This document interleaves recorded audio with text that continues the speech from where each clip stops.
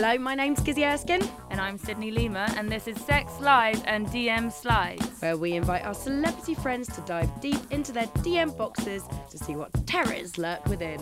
We'll be chatting about online trolls, online dating, perverted proposals, and why everyone's so weird on social media. Sex and Lies and DM Slides. This podcast contains adult content, graphic details about sex lives, and the filthy contents of our inboxes. You have been warned. Hello, I'm Gizzi Erskine. And I'm Sydney Lima. And you're back for our Spotify original podcast, Sex, Lies and DM Slides, where we chat. Hear that? It's the sound of someone whacking the ground with a rake.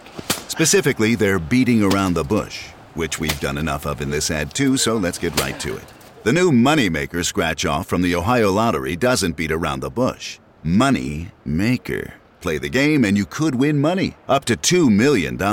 With more than $88 million in prizes, ranging from $50 to $500, Moneymaker cuts right to the cash. Lottery players are subject to Ohio laws and commission regulations. Play responsibly. It's about sex and love in the age of social media. So today we have a very interesting podcast for you. One of my favourites. It's a really great investigative piece. God, I can't say that word. We're speaking to Dr. Jack Turban, who is a clinical fellow in psychiatry at Harvard Medical School. And Gizzi and I came across an article he wrote which researches the mental health implications of Grindr. I think it was particularly interesting as there are a lot of similarities with all social media apps, particularly with the addictive nature. One of the reasons we started this podcast was because people were sliding into our DMs and being hugely inappropriate. And it's sort of, this discussion leads on to talking about sexual assault through Grindr. And one of the things which we're sort of noticing more and more is how people are utilising social media in a very abusive way. And just because you're able to sort of stand behind your, your laptop, your phone, your whatever, it sort of like changes culpability slightly. Yeah. And he had so many horrific stories. I think it's interesting as well that UK psychiatrists have called on social media companies to hand over their data to mental health researchers in a bid to understand the risks that these apps have for children, especially with like Grindr and stuff. I mean, you can pretend you're over the age of 18 and sign up to a lot of these kind of apps. I mean, a lot of people get a bit weird about their kids having Instagram because, you're exposed to people sliding into your DMs and sending kind of abusive pics from you can send it to anyone. But also with these dating apps, I mean, I think it has a similar risk. But even maybe arguably a more complicated one, because I guess if you're a young person growing up within the LGBT community, probably a bit confused, and this is your first exposure to a dating site, it must be a complete, for lack of a better word, head fuck, And sort of if this is now your new dialogue of how you interact with sex, it's suddenly becomes super complicated. I don't know if you saw I May Destroy You. I did, on your recommendation. I did it! I did it! I've been trying to make her watch this bloody thing for so long. No, I got up to the end of episode 4. Okay, that's great. But I blitzed it in one night and I'm going to go back to it. It's bloody amazing. It's great. And, there's one scene in that really traumatic scene with gay sex and Grindr, and I just think, this is something that we really need to talk about, not just within gay culture, but within all culture. Yeah. So here we welcome Dr. Jack Turban. Sex and Lies and DM Slides. Jack, your study makes for some worrying reading. Can you give us a rundown of what it entailed? Yeah, so I wrote a Vox piece recently. I wouldn't quite call it research, but it was the first effort for us to better understand what's going on with Grindr and gay men's mental health. And so the backstory for it was, do y'all know many people who use Grindr? Yeah, I mean, I was first introduced to it through friends. Boy George actually introduced me to Grindr. So yeah, it's been around for a while, and I don't know if you noticed the same thing that I noticed, but I noticed I'd be out to dinner with friends and they would constantly be on their phone, and I'd be trying to tell them about my day. They'd be ignoring me, and then I would hear the kind of the classic Grindr sound.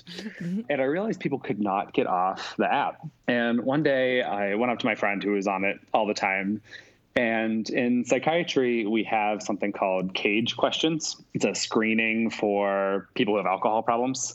And it's an acronym. So the C is for, do you try to cut back on your alcohol? So I asked him, do you ever try and cut back on your Grindr use and find that you can't really? And he was like, oh my God, yeah, I can't stop using it. A is, do you get annoyed when people ask about it? And he was like, yeah, I'm getting irritable that you're bothering me about this. G is if you feel guilty about it. And he was like, yeah, I'm pretty ashamed that I can't stop using it. And then E is for eye opener. That's a word for when you have a drink first thing in the morning. It's one of the signs that you have a more serious alcohol use disorder. And I was staying in his apartment, and the next morning when he was making coffee, I noticed he was on the app.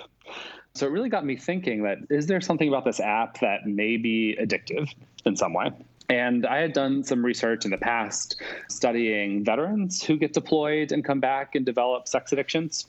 So I was interested in the question broadly. And so the first thing I did was just to write this Vox article to kind of go out, get on Grindr, and figure out what people think. So I made a Grindr profile saying that I was a psychiatrist and a journalist looking to talk to people about how they think Grindr has affected their mental health. And I got a ton of messages. So some of them were propositions for sex, but many of them were not. And people really opened up to me about how Grindr was affecting their functioning and their mental health. And two main things came out of it. So one is that people pointed out that sex feels really great, not surprisingly. They talked about how when they're on the app, they never know when they're going to get sexual excitation or sex. You might go on and have a hookup immediately, or you may be on there for hours and then, surprise, someone is interested. And it turns out that that pattern of getting rewards is why people think slot machines are addictive. And it's called intermittent ratio reward reinforcement, which sounds very fancy, but all it means is that your rewards for doing something come at unpredictable intervals. And we know that when the rewards come at unpredictable intervals like that, it's really hard to stop the behavior. And that's why we think slot machines are addictive. And gambling addiction, interestingly, was the first behavioral addiction. So an addiction that doesn't require some kind of drug to make it into the DSM, our official book of psychiatric disorders. It does still actually affect your serotonin levels and dopamine levels, doesn't it? Definitely. And when you put someone in an fMRI scanner and you give them street drugs, their brain lights up pretty much the same way as when people have put people in the scanner and have them had orgasms. Wow. So it seems that the brain activation you're getting from sex or from drugs are pretty similar. And then on top of that, it has this pattern of reinforcement like a slot machine where it's really hard to stop the behavior once you start getting those rewards. So I think at one point I said Grindr is kind of like a slot machine for orgasms. And how could you not expect that that would really pull people in and make it hard for them to stop that behavior? How long can people spend on these apps? And how does that compare to heterosexual dating apps? Yeah, so we have not compared the amount of time that people use between LGBT people and non-LGBT people. I will say we did a study recently that's not published yet, but it does show that younger people, men, and non-heterosexual people are more likely to use the apps. But we don't know if the hours. But the one person I talked to for this Vox article said he was on it for up to 10 hours a day. Bloody hell. You've got to have a good battery life like that, don't you? He has to intermittently plug in the phone because it drains your battery. But that kind of brings in the other theory, because that's more what was happening with this person who I talked to, where he grew up in a family that really did not accept him for being gay. He always thought being gay was shameful and that he wasn't deserving of love, and really internalized a lot of those horrible ideas about being gay. Well, there's like a huge community part of it as well, isn't there? You know, you can be anywhere in the world and suddenly feel like you're fitting in. So despite the sort of addiction side. Hey, it's Kaylee Cuoco for Priceline. Ready to go to your happy place for a happy price? Well, why didn't you say so? Just download the Priceline app right now and save up to 60% on hotels. So whether it's Cousin Kevin's Kazoo Concert in Kansas City, go Kevin, or Becky's Bachelorette Bash in Bermuda, you never have to miss a trip ever again. So download the Priceline app today. Your savings are waiting. Go to your happy place for a happy price. Go to your happy price, Priceline. Of it, there's actually a part of it where people go and feel at ease and in comfort, right? Exactly. And definitely not everyone I talked to said that Grindr was bad for their mental health. So people said they formed community on it. Some people messaged me to say that they found their partner or their husband on it. But the 10-hour-a-day gentleman had a different experience. Yeah. So his was that he would feel really bad about himself, feeling sad, depressed, low self-esteem. So he would go on Grindr to try and feel better. He would kind of get some affirmation for being gay, right? Everyone there is gay. It feels like the stresses of being judged for being gay are gone. He's getting some positive comments from men about his body, which makes him feel like his self-esteem is getting a little bit better. And then he would find someone to have sex with. But the thing about Grindr is it's really designed for sex, not those kind of deeper, intimate relationships that people are often looking for. And so the person would have sex and leave. And then the person would feel bad about himself for having casual sex. And then all of those feelings would come back, and then he would be right back on Grindr trying to get rid of those negative feelings again. And it turned into kind of this vicious loop. So I didn't know that the way that you filter who you're looking for on Grindr is by body type and preference and sexual position. Yeah, exactly. So if you look at the platform, you can see that it's definitely designed for sex and probably not so designed for forming long-term dating relationships. Has that always been the case then, even from back in the beginning, or is that something like with Tinder, how it sort of evolved? That's always been the case for the design of Grindr. So you can filter by top, bottom, or versatile. You can filter by HIV status. You can filter by whether or not you want people to send you naked pictures immediately. When you had your profile, what did you receive from the people trying to hook up with you? Did you receive any images? I did receive some images that likely are not radio appropriate. I think you'll find they are on this. Bad luck. Definitely on the right show for that. Right, my profile said, like, I'm a doctor and a journalist looking to talk about mental health, but I still got my fair share of the dick pics. What should apps like Grindr be doing to safeguard its users? I've been very critical of Grindr. I think it's great that it creates this space where gay people can connect in a safe environment, since for a lot of people it's not safe to do that out in the world. But I think one of the most alarming things is that they don't do much to keep minors off the platform. So I wrote a New York Times article about this last year, but 1 in 4 gay and bisexual teenage boys are on Grindr. 69% of them have had sex with someone on the app, and only 25% of them have used condoms when they're having that sex.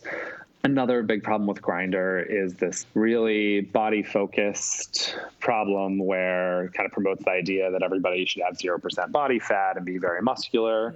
There's a lot of racism on Grindr also.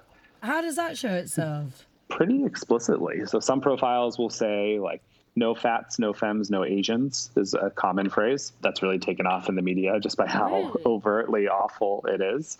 And Grindr did start an initiative. They called it Kinder, which was very sweet, where they were sending videos and content to users on the app to try and fight things like transphobia, try to fight some of the criticisms people were making towards people who were more effeminate, and also to try and fight some of the racism.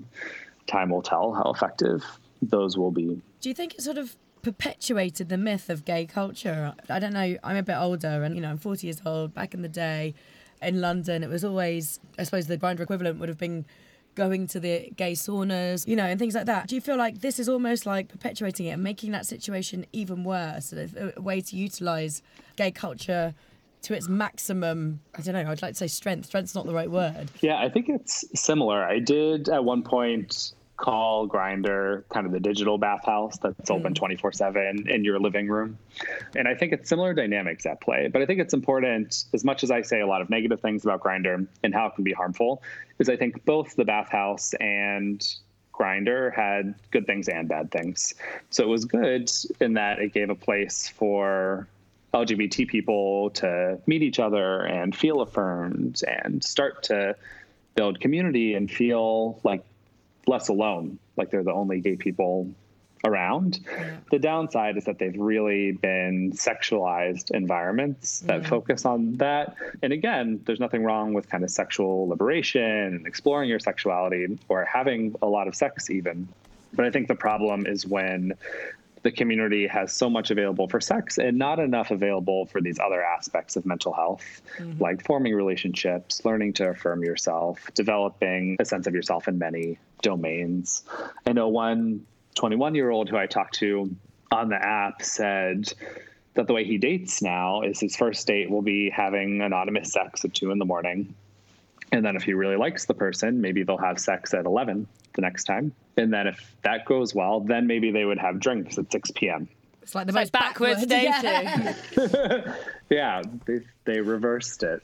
But he said because of that, he really thinks of himself in relationships first and foremost as like a sexual being. And he has confidence in being a sexual partner, but he's really had trouble developing a sense of himself as a romantic, intimate partner outside of sex. I was going to ask, how intrinsic is Grindr to the rise in chemsex parties? Yeah, so Grindr gets flack for everything. So there was also an article looking at meth being sold on Grindr. And so there are all kinds of little ways that people try to say on Grindr that they're selling meth. So they'll capitalize random T's to stand for Tina, which means meth.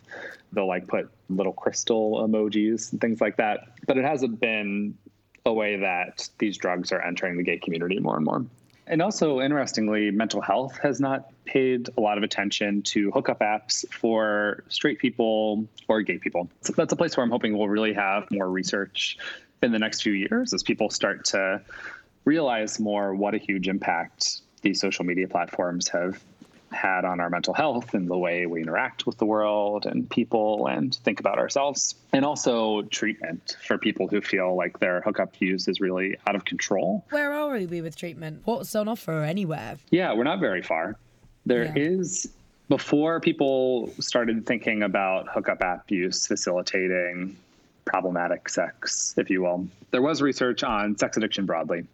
And it's a controversial field, sex addiction. A lot of people don't think of it as a real diagnosis. It did recently make it into the WHO's ICD-11. That's a list of official mental health diagnoses. So they call it compulsive sexual behavior disorder. So I think people are starting to recognize more that it is a real thing.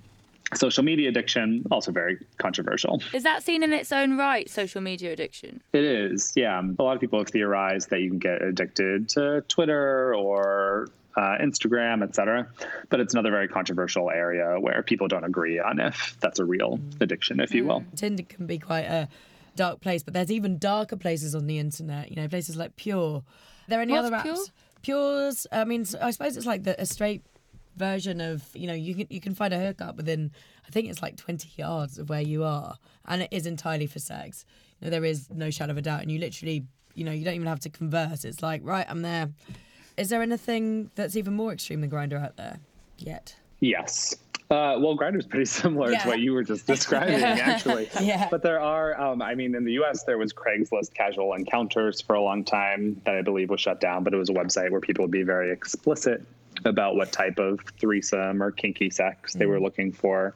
There are gay-specific ones. What do they call it? Like a manhunt is one cleverly named one.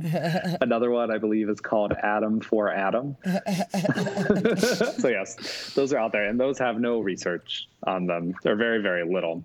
But back to the question about what we can use for treatment. Is there is some literature on people who have this sex addiction broadly, whether it's facilitated through social media or apps or whether they just have it. And there have been some medication trials. So people have tried the SSRI citalopram in a small trial of gay men who had sex addiction, and that seemed to work. It was a small trial, though. It probably works because most SSRIs just kill your sex drive. That's a side effect of SSRIs. But it could also be that it treats their anxiety and depression that they're trying to self-soothe with the sex. There's another medication called naltrexone that's used for alcohol use disorder often that people have tried for sex addiction. For really extreme cases, there are hormonal implants or hormone shots that shut down your testosterone and completely kill your sex drive. God. But it's sort of like that's It's complete withdrawal from sex. One extreme to the other. Yeah, not used commonly. It is one of the most extreme treatments. Some people do feel, though, that their sex is so out of control and ruining their lives that they're going to go to prison because of it, or they're going to lose their job, or they're going to lose their family. That I have had some patients who said, listen, I don't care. Like these other things in my life are way more important than sex. Just please have the sex go away. But probably what's most important is getting in some kind of psychotherapy, because there's so many reasons that people's Grindr use may becoming problematic. So are you self-soothing anxiety? Are you addicted to just the rush of the sex? Have you lost interest in your monogamous relationship for some reason? Maybe that has to do with the models of relationships you saw as a child, and you need to work through something like that.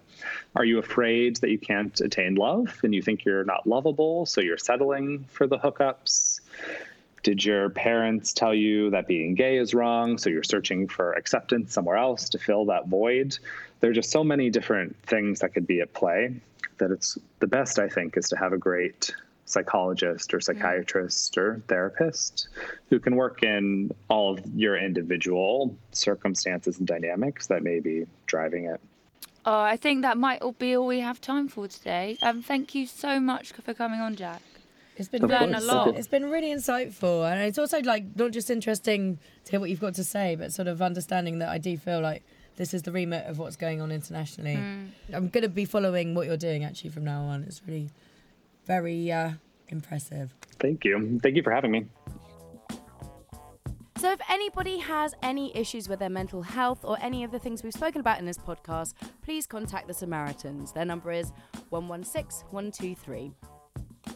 Thank you for listening to our Spotify original podcast, Sex Lies and DM Slides. Please follow us on Spotify and tell all your mates about it if you enjoyed it. And if you have any weird and wonderful sex lies and DM slide stories of your own, do slide into our DMs at Sydney Lima and at Gizzi Erskine. No dick pics, please. Also follow us on Twitter and Instagram at Sex Lies DM Slides. This Spotify original podcast is a Hayden Prowse production produced by Amanda Redman, edited by Matt and Scott at Podmonkey. With music by Free Seed Films. Our executive producers at Spotify are Rachel Simpson and Alexandra Ady.